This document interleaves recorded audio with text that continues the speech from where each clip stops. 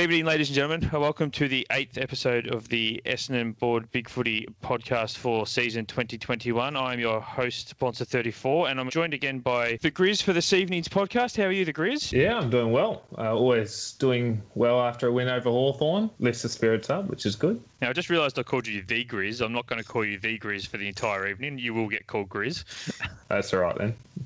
And we have a new time podcaster joining us in Kip Tastic, who we will refer to as Kip. How are you this evening, mate? Thank you very much for having me. I see you've driven right through the bottom of the barrel and hit bedrock to find me, but hopefully I can be of some interest to the viewers and the listeners. I don't know if I'd call you the bottom of the bedrocks. We've got Sporno coming on next week. We'll call him the bottom of the barrel, and we'll see if he's been listening, because if he's been listening, he'll be able to heckle me about it next week. But we will jump straight into yesterday's game. As Grizz said, we did get a fabulous win, 13-point win over Hawthorn, which is always much loved. Grizz, I'll swing to you first, mate. My first thought out of yesterday was we sort of had to grind the win out yesterday, which is something that the Essendon of yesteryear probably wouldn't have done. We go into a game expected to win. They grind us down to their level. We stick with them, but we never get over the top, and then they eke away with the close win. Whereas the other way yesterday, they ground us down to their level. We ground it out and actually came away with the win. So I thought that was very pleasing. Yeah, it was good to finally see us sort of buck up and win a game that wasn't on our terms. Generally, we don't like a lot of contested possession. We'd like the ball to be out in space with forward handball. But Hawthorn, as you know, Alistair Clarkson coach teams generally tend to do, is they put the game on their terms and they slowed it down to a crawl, either in the contest or through slow kick mark. And you're right, in the old days, with we're down in Tassie, it's cold, we're not getting the game on our terms, we'd probably just pick our ball up and go home over the last 10 years. But it was good to see us sort of lift the intensity and toughen up in that second half. I mean, we learnt in the first half we were throwing an extra man at the contest, and they were just intercepting every loose kick we did forward to centre. But again, we sort of smartened up and toughed it out, and we matched them inside 50 forward one-on-one. And in that last turn, the ball just sort of freed up, and we sort of got the game on our terms, and we looked a better team then. But yeah, there was definitely some Essington vibes happening halfway through that second quarter when Hawthorn came back. I thought, oh no, here we go again. But I think that's just a sign of Rutten's Essendon at the moment, is that we're far more willing to tough it out. We saw it against West Coast. We got back in the game against Richmond before we got pummeled in that last 10 minutes because we're just exhausted. But yeah, it was great to see us tough it out, and that's good signs going ahead. Yeah, I agree with that toughing out, especially when you see that there was a lot of players with down games. You wouldn't have said that someone like a Redman or a Laverty or even Parish and Merritt, who I'm sure we'll get to later, didn't have their best games, but. And then obviously things like Hooker and Wright were basically invisible for most of the day. But we just kept fighting. We had enough individual brilliance from a Stringer, from a Hind, and obviously Harry Jones with the rising star to just keep with them. It sort of went goal for the middle of the game. And towards the end, our class showed. Obviously, Hawthorn are well coached, but they don't have the most enterprising players. And so once we wore them down, we were able to kick away and get that match-winning lead towards the end of the game. And Hawthorn are a well-drilled side, and I think we saw yesterday that, as you just said, they don't have the greatest squad in the world outside of Mitchell and Amira, and even then I'm a bit iffy on how good those blokes really are. They don't have a great deal of A-graders running around at the moment, especially with Sicily missing. But we will, after talking about how we grounded out and didn't have the game on our terms, I will swing to a positive here, Kip, and that is Jake Stringer. Now, he was sensational yesterday. I'll just reel off his stats quite quickly here. He had 29 disposals. He laid 7 tackles, which is huge for him. He kicked 4 goals. He had 687 metres gained, which again seems high for him. He had 12 score involvements. The 12 score involvements, if you consider that we actually scored 21 times, he was involved in more than half our scoring. He was phenomenal. He was just untackable. I mean, you think about the players in the whole entire AFL that could play a game like that, you probably count them on one hand. The obvious comparison is Dustin Martin, but maybe a Bontempelli, maybe a Petrarca. De Goey can probably do that once every 2 years when he's not worried about court dates. So, that was incredible. And you just saw the way he just wanted to win, like more than any other player on the ground. He just wanted it more. He'd have 3 or 4 people hanging off him. He'd still get the handball away, although, some were a bit questionable. We won't complain about that. And then obviously just the way he willed some of those goals, the soccer kick forward, and then, the Euro 2020 finish. And then that last one where he just did the don't argue and managed to somehow bend it around.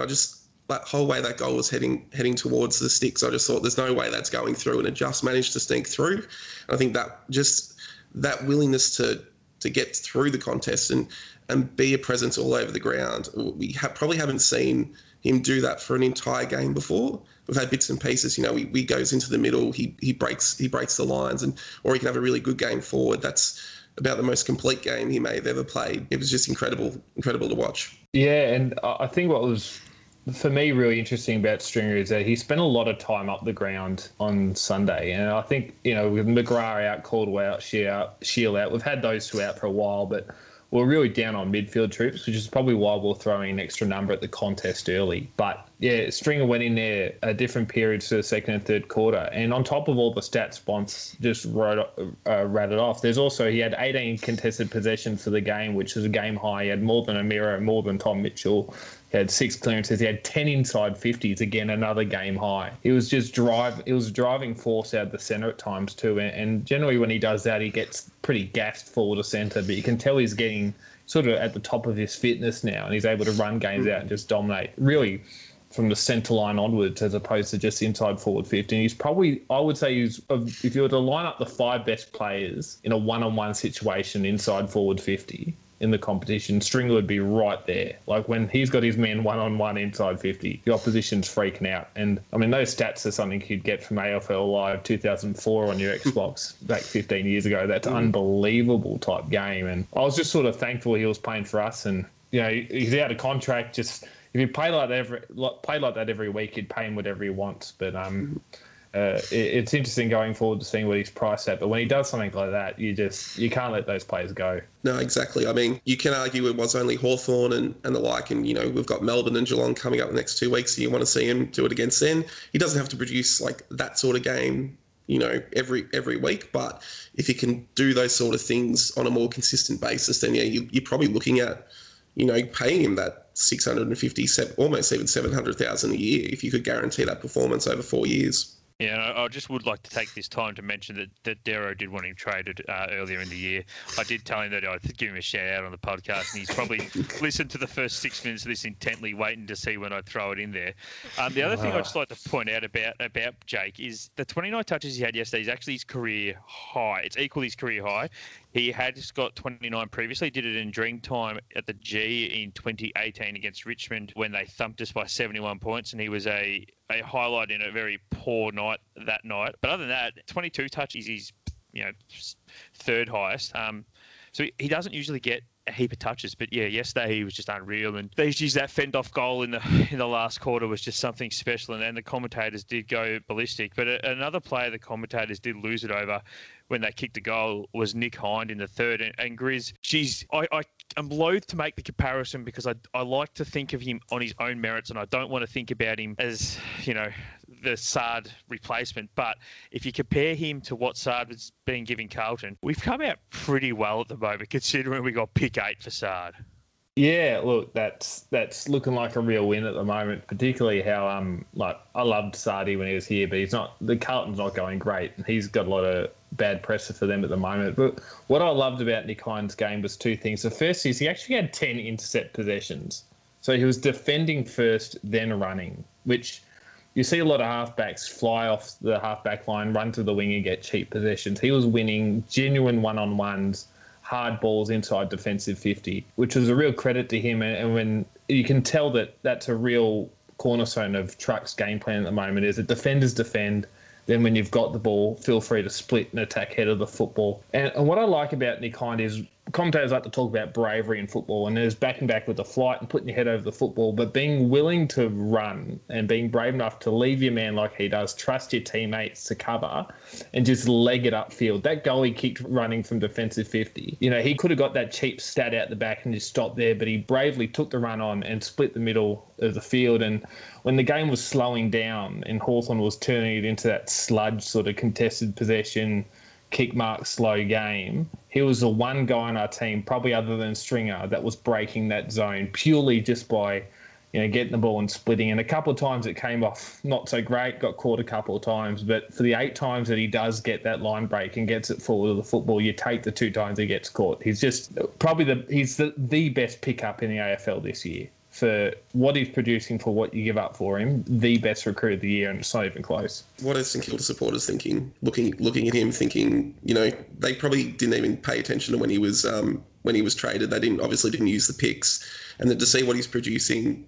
especially when someone like St Kilda is, crying out for some dare. I mean, you've got to ask questions of their list management, but it's not a St Kilda podcast, so we'll stop there. I mean, it's basically all Australian form. I mean, I know they don't usually give all Australian nods to players who have a really good season. They usually like to build up, but there's not many halfbacks doing what he does. I mean, I know we make the comparison to Saad a lot, but he kind of makes me think of more like a Connor McKenna who grew up playing football. So not only has he got that line breaking speed, he really wants to take the game on, but he's also got that footy smart. He's obviously someone who's grown up playing football, knows when to go, as you said, knows when to do the hard things. He's obviously come up through the VFL, missed a lot of that pathway stuff, so he's really had to grind to become this sort of player. And so that really shows in his work ethic. He knows he has to work hard.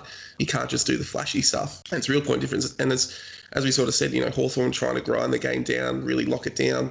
But when you've got a player like that can just break through a zone, that's when teams like Hawthorn fall apart, because they just don't have an answer to it. Grizz, I just want to come back to what you were saying about his bravery and his willingness to run off and attack and back himself in. I mean, one of the main reasons he's able to back himself in is because of his speed. He's got that pace that he's got pace to burn, and he's one of the few players in the AFL that could probably give his opponent a 15-metre head start running back the other way, and you would be confident he's going to be there shoulder by shoulder by the time the ball gets to them. And we've seen it this year. He's chased multiple players down running back towards goal. So it's bravery, absolutely, but at the same time, it's just ultra confidence in his ability, isn't it, really? I mean, that's just something that I think, as you were saying, Kip, you can't really teach. It's just what you grow up with. Yeah, and I would say that that's absolutely true. Like, you've got to have pace to use it, and he knows he has it. So short of it being, Jason Johannesson on his tail, he's probably just going to leg it and take the risk that he doesn't get tackled. But Nick Hind can only be Nick Hind if there's a Matt Guelphy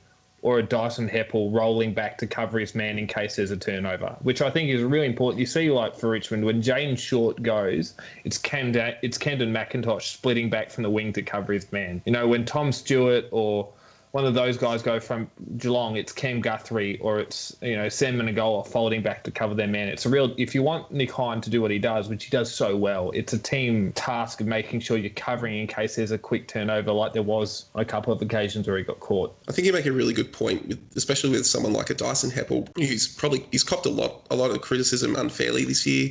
Yeah, he's not the same player that he was, but he's still a very smart footballer, and he does all the team things that you want him to do, not just because he's captain, but because that's what his role and responsibility is. He's been safe as houses, basically.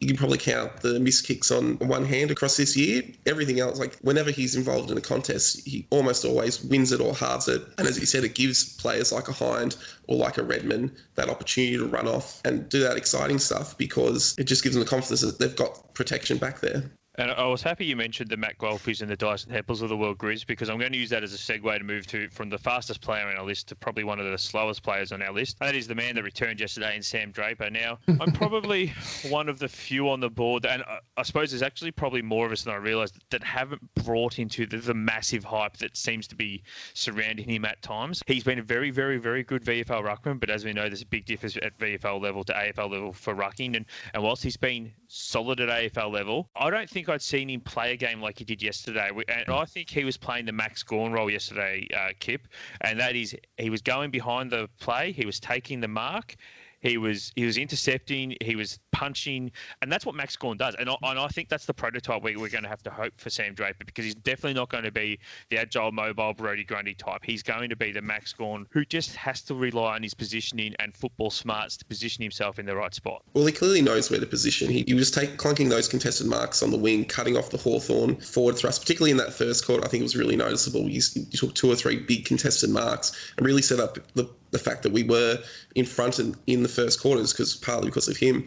And the thing I was most impressed with is he just came back, and he was fit, he was in form. He took 25 of the 27 centre bounces for the day. So, I think we were on the board talking a lot about, do we need Phillips to cover, because he's probably not going to play a huge amount of game time. He played 82% of game time, took those centre bounces, was still performing towards the end of the game. And then you're talking about the impact Stringer had at clearances. Well, Sam Draper had the most clearances on the ground. He had 9 clearances. I mean, that one where he took it out of the ruck and ran forward, if he'd gone through and kicked that goal rather than try to hand pass it to Langford, I think the whole stadium would have exploded. It was almost the most amazing piece of play. But I think just the most important thing about him is he just gives so much energy to those around him. I mean, if you've seen the video of him celebrating in the circle after the game for the song, the players all love to play with him. I mean, who wouldn't? Like, he's this massive man mountain who just got this big smile on his face, this big, dirty, great big mullet. And he obviously gets around the players and protects them. I mean, you've seen the way he tackles some players, seeing how he treated Nick Nat last year. I think next week up against Gawn, it's a huge challenge for him, but I think it's one he's really going to be keen to take up because, as you say, Gawn is sort of the prototype for what he wants to be. And if he can take it up to Gawn and do what he does and match him, I think the sky's the limit for him. I think it covered most of what I would want to cover, except that I find with young ruckman, half the battle or half the secret to success for ruckman are they have to just be competitive. They have to be, if not mongrel, then the most competitive guy on your team, because it's probably the most combative position on the ground when you think about 50 to 100 times a game, you're wrestling to jumping into a bloke to tackling to getting clearances. And he just looks like he wants the contest. He loves to throw his body around. He loves tackling guys. He loves the competitive side of the game, which I think goes underestimated with ruckman. If you were to compare the ruckman of the careers of Beanpole athletic, all-world athlete ruckman compared to the Shane Mumfords, the Toby Nankervises, the Max Gawns of the world, the guys who are competitive and combative and big are the ones that generally end up lasting. And so I think we've got one there in Draper. I think Nankervis is probably my best comparison for him, like realistically. And Nankervis is a 3 times premiership ruckman. So, that's a good comparison, I think, because of his size and his ability to win clearances and beat guys up around the football. But yeah, it's really exciting. I don't think I've seen a more hyped, uncapped player before he debuted last year, but he certainly seems to be worth the wait based on the few games he has played. Wasn't he offered a 4-year deal by the Saints prior to even playing a game? I think there's a lot of people who've seen the potential. We're pretty lucky that he stuck fat with us. As I said, it's obviously that you see it with the young guys. I don't know how many of you follow them on Instagram, but they're always getting around each other. They're really happy to celebrate each other's success. And I think he's a big part of that. He's a real driver of that club culture, that bringing the boys together and sticking by each other. Well, there is another player that I do want to. We will go positive just for one more player, and that is, of course, the man that wore long sleeves yesterday, number 23, Grizz in Harrison Jones. Now, I think it was 5 or 6 contested marks he took in the end, but he's just his presence around the ground, and Hooker obviously stole one off him with his free kick that he got. But his presence around the ground yesterday was just amazing, and I think I've been fairly vocal on here saying that he's been good, but he hasn't given us a 4-quarter performance. I reckon yesterday was pretty close to a 4-quarter performance. Yeah, he was a couple of wonky set shots away from having a really good day out. He kicked 2 goals, 1. If he didn't shank that last one and didn't kick one of the worst helicopters I've ever seen in that first quarter, it would have been a genuine 9 out of 10 performance considering the conditions. I heard a really good judge, I think it was Jason Dunstall on Fox Sports, say that the tell of a really good key forward, young key forward, is their ability to take contested marks in their first couple of years of football.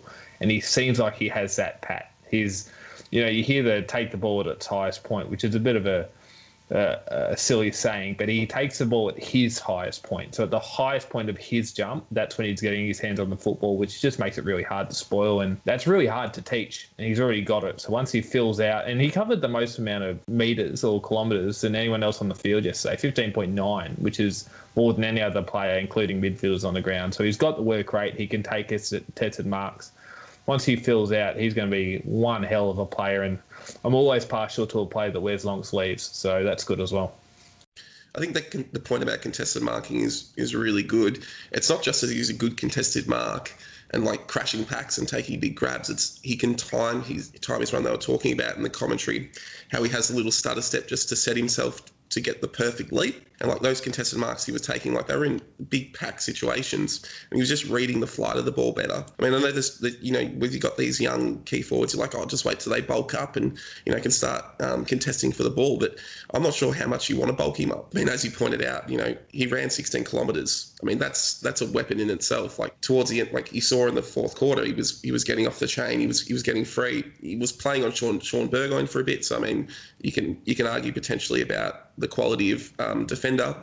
Into just the fact that Burgoyne's obviously a quality player, but he's not a key defender. But the fact that he can run so far, that he's the highest running player on the ground, I mean, he's going to burn off a lot of defenders and really be a big part of games towards the end. He's going to be a big factor towards the end of games. So you obviously put on some weight, but you probably don't want to turn him into the next Cale Hooker. You want him to be, more of a Nick Riewoldt type. Yeah, I think the Riewoldt comparison is apt, but I will just quickly, Grizz, we'll swing our attention, and we'll go a little bit negative here, and we do loathe to go negative on this podcast. We have generally been positive. And I'm going to start with Devon Smith. Now, I actually still like Devon Smith, and I think there is still a spot for it in our team for Devon Smith. And I can't remember who said it on the board yesterday, but somebody said, because he's not the only one applying pressure now, what he's not doing the other way stands out a lot more. He used to be one of the few that would run his ass off, so you'd allow him a little bit of leeway. But that push in the back free kick had to be one of the dumbest free kicks, and he's not alone. Matt Guelfi, the 50s that Guelfi gave away 2 50s yesterday for umpire abuse. Now, I know some people think, I'm a little lenient on umpires, and I admit that I am a lot more lenient than a lot of our posters on the board. But at AFL level, to give away 2 50s in a game for umpire abuse is unforgivable. Sometimes our players seem to forget that they don't need to cross the line. Push the line by all means, but cross it. And yesterday, Devon and Matt were the two offenders for mine. Yeah, I don't think you're being harsh. One of my pet hates is abusing the umpire, because you say to juniors when they play all the time, no good can come from it. Like, you're never going to change their mind. No matter what you do, the only possible thing that you can do is make the situation worse. So I have no issue with going hard on Guelfi for those. I think with Devon, from what I can tell, it looks like he's lost a yard of pace just over that first 20 metres, which means the pressure he puts on is just a little bit slower than he'd like, or when he was in 2018 when he won our best and fairest. But and when you're not feeling great and you're coming back from injury and the game's just a bit too quick for you, I think he'll get there. But when he comes back and he's just not in the form he wants, you get frustrated. And unfortunately for Devon, when he gets frustrated, he doesn't always channel it in a productive way. Sometimes it's a cheap 50, or it's just going to be a cheap 50 or a push in the back to cost his team. And I think with the amount of injuries we've had to our midfield, he probably stays in the team regardless, which I don't really like. You want to be there on merit, but I think unfortunately, it cost us 3 clear shots on goal on the weekend. Pushing back led to a goal by Kajitsky, and 2 50s led to points, I think, by Kajitsky and someone else. And in a game that's decided by 13 points, you can't be doing it. You can't shoot yourself in the foot the way we did on the weekend. Yeah, so Kip, I actually have a theory about Devon Smith, and I'll just put it to you. And it sort of goes back to what I was saying before about the fact that he's not the only one that does that high-pressure defensive work at the forward line anymore. Is he the kind of player that he needs to be a standout at something? He puts a lot of pressure on himself, so he needs to feel that he's dominating one area. And because he's not doing that anymore, he's starting to try and do too much in other areas. For example, he's seemingly, every time he gets the ball, he's just taken a flying shot for goal. That shot that he took that led to Cale's goal, now we got a goal from it, that's great. But that was one of the worst decisions I've seen. He was off balance. He's 50 metres out. He's got a bloke that's clearly within smothering distance, and he tries to ping for goal instead of going for the hands backwards or the smart kick. Is he the kind of player that thinks he needs to dominate, and because he's not leading the way, I suppose, in that forward pressure room, he's trying to do it either through his physical intentions or through his attempts to kick goal of the year seemingly every possession? It's hard with Devon. I mean, he set such a high standard when he came here that first year, as you say, like he was that real pressure forward, and obviously he won the best and fairest. He was the best. He was getting written up in the papers. He's the best tackler in the league and things like that. And then obviously the injuries hit, and you see a lot with players that get a lot of injuries and start to slow down, and they can't quite do the things that they used to, and then they start to become undisciplined, or they start giving away the free kicks and things like that. And as you say, like he has got a bit of that, look at me about him. So, like, he's kicked some great goals, but you see from his reaction how much he really loves the idea of being that hero, kicking those hero goals, doing those big hero moments. And as you say, the kick that led to Cahill's goal, that was, he was already preparing his celebration, turning to the crowd, hands in the air, look at me, how good I am.